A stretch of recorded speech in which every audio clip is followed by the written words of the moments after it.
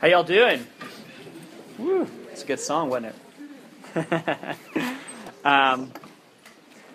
Y'all, so it started to feel a little bit like spring, and then this happened this week. I hope y'all enjoyed Nettleton last week. I thought he was great. I loved having him here. He's a good friend of mine. Sorry about that Duke loss. Or not the Duke loss, but the UNC loss. I'm glad for the Duke loss. Yeah. So this semester, we're talking some about Acts, talking a lot about what does it mean to respond to Jesus' life? What does it mean to know Jesus? How does that affect our relationships? How does it affect our work? How does it affect our purpose in life? The book of Acts is written because it's the apostles' response to the purpose of Jesus' life. And it redirects the whole purpose of their lives. And as we read it, I hope that it would redirect our purpose of our lives too. Not that we would just kind of be doing a bunch of things, but that we'd be motivated from the heart out of love for what Jesus has done for us. So tonight we're going to talk about Acts 10, 23 through 43. I don't talk a ton about, maybe I should take that back. I don't feel like I talk a ton about my life up here. And so some of y'all may not know this, but until I was 17, I was an atheist. And even though I grew up in kind of the buckle of the Bible Belt in Alabama, I grew up in a family that believed in God, I went to church every Sunday, I just kind of thought the whole thing was ridiculous. And the songs felt phony, and the prayers felt empty. And I would have been willing to talk maybe about faith and religion, but I didn't feel like I knew anybody that was really maybe safe that I could talk to those things about. I always had this fear that if I were to let people know that I was an atheist, that I would wake up the next morning and there'd be like this prayer circle in my front yard. Or like some kid would like bump into me and like hand me a bunch of tracts or something like that. And I didn't want any part of that. And so when I think back to that time, two things really stand out to me as shaping the sense that it is not okay for me to talk about this stuff with Christians. Like these is like barriers for me. One of them was on the highway outside of Montgomery, about 2 hours north of where I grew up. I grew up in a small town called Dothan in Alabama. Yeah, that's right. So we would drive up this highway about once a year, or twice a year, yes. And we drive there. There's this big, beautiful house in the background, big green pasture. You can't see it really that well, but there's a water wheel right there. And then there's this giant sign that says, "Go to church or the devil will get you." I don't know what that person was thinking. I'm not really going to draw a lot of people in with that one. I also remember at Halloween every year, one of the local churches would put on a Judgment House, which was, yeah, there we go, which is kind of this Christian like alternative to Halloween haunted house. To name something Judgment House is probably not like a seeker-friendly thing. But we would go into it, and it'd be like instead of a haunted house, like where there's like ghosts or witches or I don't know, werewolves or ghouls or like that guy with the chainsaw that like is jumping out and like scaring people, there would be a prom couple, and it was kind of the same sort of story every year where it's a prom couple, like she's a Christian, he's not a Christian. They go to prom, they drink a bunch after prom, they get into a car accident, they die, and like you see, like you walk with them through the afterlife, and so like. You go to hell, and it's dark, and it's scary, it's really humid, it's hot, there's like people kind of touching you. I use it as a chance to like grab the girl next to me, her hand, and like work something. That's just me. And then you kind of jump into like heaven, and there'd be like a lot of like cheesy things like this, where like, that 12-year-old kid doesn't want to be there. Man, let him go. Let him go home. He wants to watch cartoons. And there'd be people with like eating with like a guy with a beard. You'd think it was Jesus, and he had like it'd be gold plates and stuff. And at the end, if you weren't a Christian, they kind of pull you aside, and you're supposed to like they would try to like convert you on the spot. So obviously, those were some like of the worst examples of Christianity that I grew up with. Thankfully, most of my experiences were generally positive, and I mean clearly. God has worked in my life. I'm a Christian pastor now. But I tell those stories because sometimes when Christians think about what are things, like what are obstacles, what are barriers that keep the gospel from going out or that keep people from coming into like the church or coming into a community group or a small group or RUF or whatever, people want to point the finger out there, right? Like the culture is becoming more secularized. There's the breakdown of the nuclear family. People don't have dads anymore, so like no one's becoming a Christian or no one gets a church or The big enemy in the world, Tim Keller points this out, that the big enemy in the world in the West has moved from like atheist, communist to religious extremist. This changes the conversation for people who are trying to talk about their faith, right? Like, because the perception is that the people who are most fired up about religion are the most dangerous people. Or you can look at things that other Christians do and you kind of like smack yourself on the forehead. Like, when weird Christians do evangelism, think pit preacher, not doing us a lot of favors. Or there's Christian scandals, right? Like that church out there, or that really high-profile pastor where someone embezzles money or someone commits adultery. Like, that doesn't help. Or there's inflammatory figures like Westboro Baptist Church, things like that. And those things may be true, but is that where Christians need to start? Like, why can't we reach the world? Because of all those people out there, because of those things out there, those weirdos. Now, I think where we need to start is this. We need to start with self-analysis. How do I obstruct mission? Because really, I'm the only one that can control anything here. Like, I control myself. I don't control social institutions. I don't control where the culture is going. Like, you can influence those to some degree, but the only person you can control is you. The trouble is that we can lack kind of the motivation here.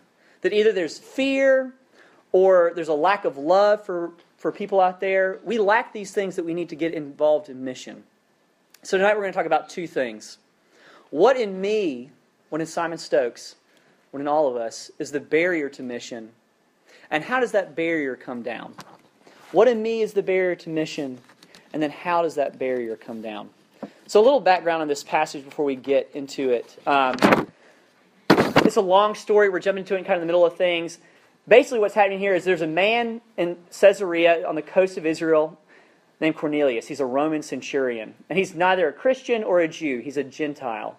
And what he is, he's called kind of a God-fearer, which is actually kind of a technical term for that time, which basically means that he's someone who's very interested in the God of the Bible. He's very interested in knowing who he is, what he's about, what he's doing, but he hasn't full-on converted to Judaism, and he doesn't know about Jesus. So this man is there, and an angel comes to him, and he says, hey, send for a guy named Peter, and talk to him, and he will point you the direction to who God is. And so the guy sends for Peter. Meanwhile, Peter's up on his roof. He's having his quiet time, his devotional. He's a good dude. And that's not the measure of what a Christian is. But he's in prayer. He's on a roof. And he has this vision where this sheet comes down from heaven, and it's full of like pigs and snakes and creepy crawly things. And this voice tells Peter, like, Peter, you need to eat this. Eat this, whatever's in this sheet. And Peter's like, oh, no. He says, by no means, Lord, I've never eaten anything unclean. Like, that stuff is stuff that Jews of that day didn't eat. Because the Old Testament laws were in place that said, like, if you're a Jew, you don't eat you don't eat pigs, you don't eat snakes, things like that. But the very next thing that happens is that same voice tells him to eat, because what God has made clean, don't call common. And the very next thing that happens is that Cornelius' guys show up, and a light bulb kind of goes off from Peter's head. That something here has changed, that God has said, what was unclean before, I'm now welcoming into my kingdom. I want you to be a part of. And this is a light bulb for Peter and for the rest of the early Jewish Christian church, because they realize that the full extent of God's mission is for the whole world, that the gospel is for everyone, and that what is going to snag this for them and for us is not out there, but it's in here. It's in our hearts. So let's read Acts 10:23 through 43. We'll get started. So the next day he, that's Peter, rose and went away with them, and some of the brothers from Joppa accompanied him. And on the following day they entered Caesarea, and Cornelius was expecting them and had called together his relatives and close friends. And when Peter entered, Cornelius met him and fell down at his feet and worshipped him. But Peter lifted him up, saying, stand up, I too am a man. And as he talked with him, he went in and found many persons gathered. And he said to them, you yourselves know how unlawful it is for a Jew to associate with or to visit anyone of another nation. But God has shown me that I should not call any person common or unclean. So when I was sent for, I came without objection. I asked then why you sent for me. And Cornelius said, 4 days ago, about this hour, I was praying in my house at the 9th hour. And behold, a man stood before me in bright clothing and said, Cornelius, your prayer has been heard, and your alms have been remembered before God. Send therefore to Joppa and ask for Simon, who is called Peter. He's lodging in the house of Simon, a tanner by the sea. So I sent for you at once, and you've been kind enough to come. Now therefore we are all here in the presence of God, to hear all you've been commanded by the Lord. So Peter opened his mouth and said, Truly I understand that God shows no partiality, but in every nation anyone who fears him and does what is right is acceptable to him. As for the word that he sent to Israel, preaching good news of peace through Jesus Christ, he is Lord of all, you yourselves know what had happened through all Judea, beginning from Galilee after the baptism that John proclaimed. How God anointed Jesus of Nazareth with the Holy Spirit and with power, and he went about doing good and healing all who were oppressed by the devil, for God was with him. And we are witnesses of all that he did, both in the country of the Jews and in Jerusalem, and they put him to death by hanging him on a tree. But God raised him on the third day and made him to appear, not to all the people, but to us who have been chosen by God as witnesses, who ate and drank with him after he rose from the dead. And he commanded us to preach to the people and to testify that he is the one appointed by God to be judge of the living and the dead. To him all the prophets bear witness that everyone who believes in him receives forgiveness of sins through his name. Let me pray for us and we'll get started. Father, apart from your word, everything we know about you is just something that we have made up or we found in ourselves. But Lord, your word guides us in truth, and it guides us to who you are. Lord, in Jesus, your word became incarnate, and we see you in him, and we see your power, we see your mercy, we see your goodness. So Lord, I pray that through your word we would see the word, the one true and living God, your Son Jesus. Lord, that he would draw us to himself in his wisdom and his power and his goodness. Lord, that he would make us righteous with him. Lord, that he would call us to justice and to peace. Lord, that he would call us to him. And in your Son's name we pray. Amen. So what's the barrier here? What's the barrier for Peter? What might it look like for us? You know, Peter is someone who's raised in a devout first century Jewish family. And the expectation there was that, you know, if you're someone who cared about God, if you're someone who cared about God's word, then you don't associate with non-Jews, you don't associate with non-Jewish things. And Peter's struggle here is that God has called him to love the people around him. His struggle here is that he's called to love the people who are not part of his language, who are not part of his culture, who are not part of like his family, who don't speak like he speaks, who don't act like he acts, who don't believe like he believes. And can we pause here and say, you know, that may be my problem as well. Because we will huddle up, if we're not careful, with PLUs, with people like us. We will huddle up with people who act like us, who talk like us, who dress like us. And it's in some ways natural because those are the people you get along the most with. But we're also called to love people who are very different from us, who don't talk like us, who don't act like us, who don't believe like us. We're called to go out and be with those people.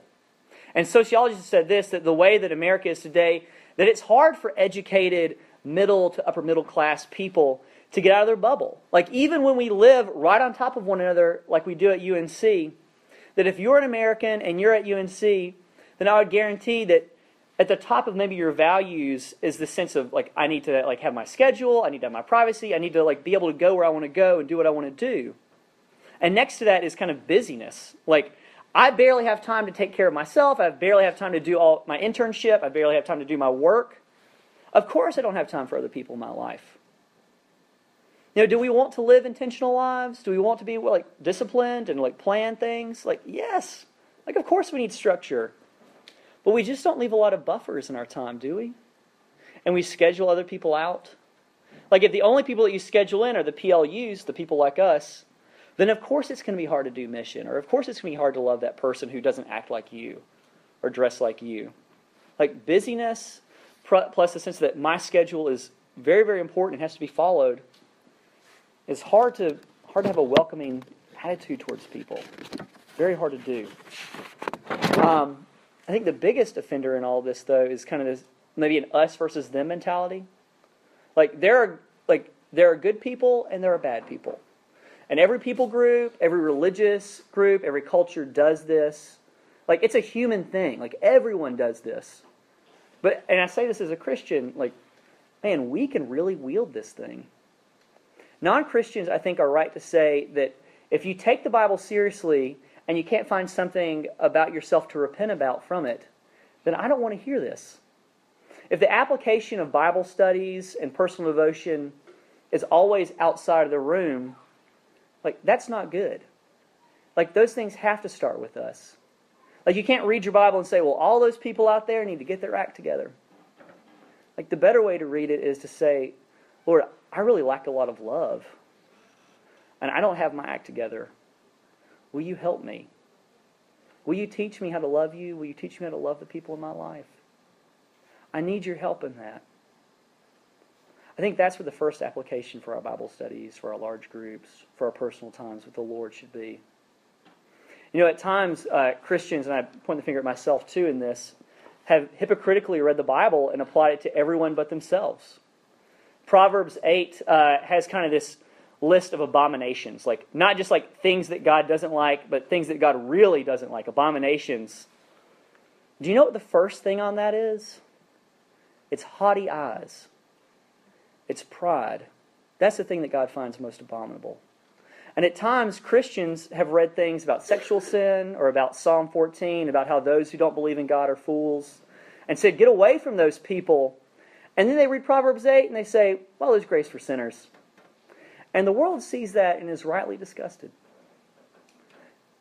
And what we need in this is to start with ourselves and to see, Lord, I need your help to love people. I need your help to repent. Like, what's the solution here? Where do we go from here? Like, where we tend to go with this is, okay, if the problem is I need to get better with my time, I need to get better with my schedule, and get, like, schedule more, like, non-PLUs, non-people like me into my life, like, then I need to be more intentional, right? Like, scheduling is not the problem. Because behind all of this is a lack of love. That I don't want to love other people. Like, the reason I walk around campus with my iPod stuck in my ears is because I don't want to love other people. I just want to be in my own world and not have to say hey to people, because that might be awkward. My dance card is full. I hardly see the people I like, let alone have time for people outside of that circle. Let's focus here on the importance of our desires, because you can know tons, but at the end of the day, you will do what you love. And part of loving God, loving the Lord, is to own stuff like this. And to kneel before God and say, in real honesty, like, God, I don't care about these people. Help me. Confess these things. Repent to the Lord in these things. Look at what Peter says here in verse 28. You yourselves know how unlawful it is for a Jew to associate with or to visit anyone of another nation. But God has told me that I should not call any person common or unclean. So when I was sent for, I came without objection. Peter here is dying to his emphasis on his own culture. He's dying to his love of the person like himself. Like, a Roman centurion is not a PLU for Peter. But Peter is in his house. He's talking to him probably in Latin. Like, Israel at this time is kind of a multicultural, multilingual place. Latin or Greek is probably what Peter's talking in. But Peter is a native Hebrew speaker. He needs to be able to talk to this guy where he's at. Peter's also dying to his own schedule. Like, Peter left his quiet time, he left his devotional, he had probably plans for the rest of his day, and he gets down off the roof and he goes out and he follows these guys. But look also at what Cornelius says to Peter here in verse 31. Cornelius, your prayer has been heard and your alms have been remembered before God. Send therefore to Joppa and ask for Simon, who's called Peter. Cornelius is a guy who prays. He's a guy who gives money to good things. And yet he doesn't actually know God. But what God is doing here is he's honoring the truth that this man does know. And what does he do when he honors that? He doesn't just give this guy a pass and say, you're trying hard, you're a decent guy, come on in. He sends Cornelius Peter to tell him the gospel. Because it's only through Jesus that Cornelius and his family can actually come in to God's kingdom. It's only through the gospel that Cornelius and his family can actually know who God is. And when Peter comes to him and finally speak, he doesn't shy away from telling Cornelius about both the truth and the grace of the gospel. Look at verse 42 here. Peter's talking and he's saying, Jesus is the one appointed by God to be judge of the living and the dead. Peter doesn't shy away from the truth that one day everyone is going to have to stand before God and give an account of their life. And that all of us are broken, all of us are sinful, none of us stands up there with a perfect record. And what we need is forgiveness for those sins. We need God to look at us and say, I don't look at you as you are right now. I look at you through Jesus. Peter is very willing to tell the truth to this guy because he needs to hear that truth. But Peter also tells him the grace. To him, all the prophets bear witness that everyone who believes in him, that's Jesus, receives forgiveness of sins through his name. Peter tells him one day, to believe in Jesus means that you will stand before God and God will smile at you. And He will look at you as someone who has no sin. As someone who has done everything well. As someone who's perfect because they come with a perfect record of Jesus. You see, the way that God answers a person's prayer that they would know Him, or that they would know truth, is by sending that person someone to tell them the good news. They send them the Word. They send them Christians in their life to love them where they are. And I can say that personally, as someone who has not always been on the inside of Christianity, but who is an atheist for the majority of my life still at this point, that everything about the gospel is good. Both the truth and the grace of it. And I'm glad that I heard it all. I needed that. You know, it's right that you would want to love people who don't know the truth of Jesus. And not be awkward with them, and not be mean with them, not kind of shove things down their throat. That's right. God sends you out to do that. But it's not loving to gloss over the fact that apart from Jesus, all of us are cut off from God. Even our very moral, non-Christian friend. You know, my dad has spent most of his adult life as a radiological oncologist. He's a cancer doctor. He has to tell people very uncomfortable truths about their lives.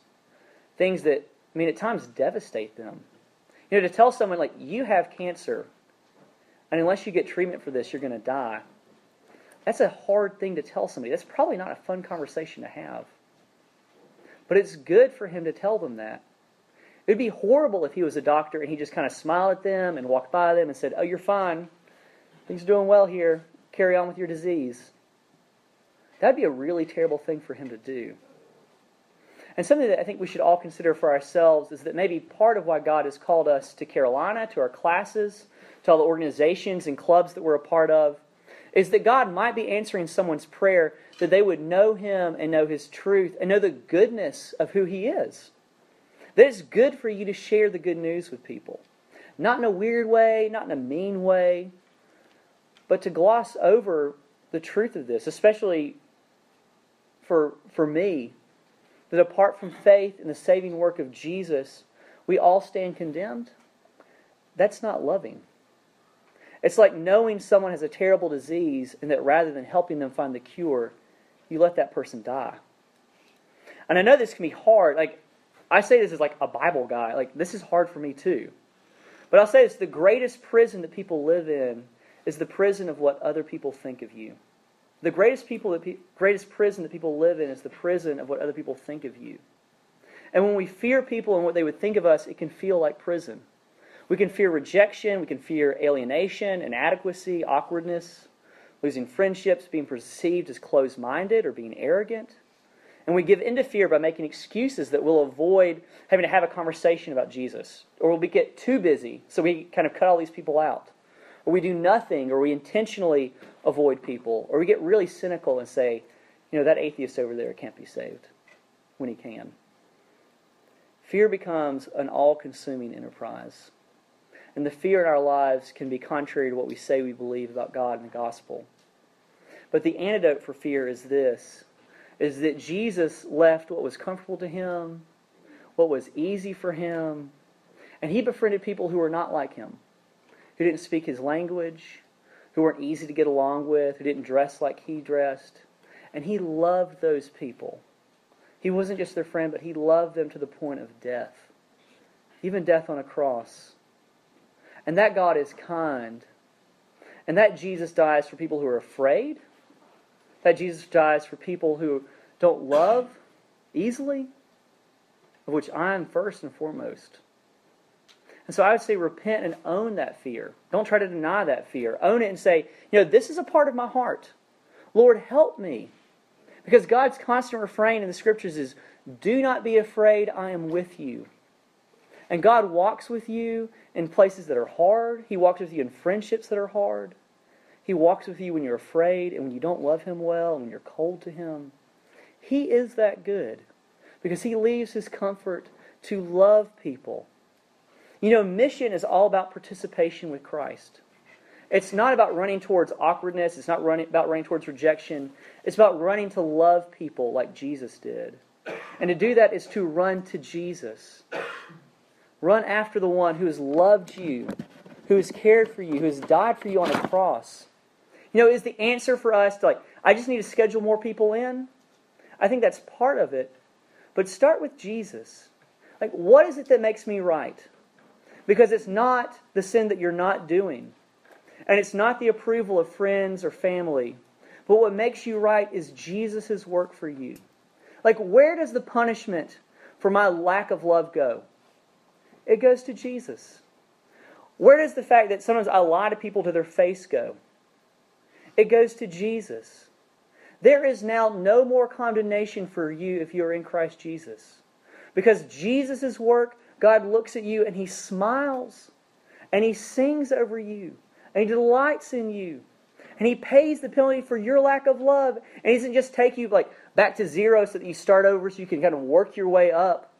But He gives you Himself. He gives you all of His riches, all of His health, all of His beauty, all of His goodness.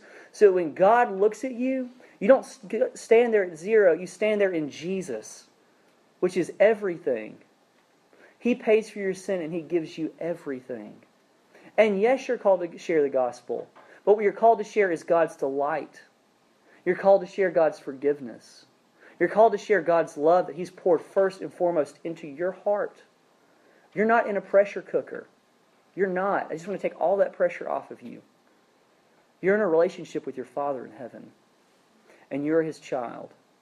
And if you want to grow, and if you want to love people well, then focus on that.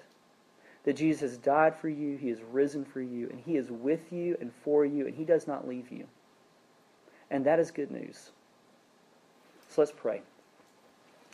Father, thank You for Your kindness to us. That You move in our hearts.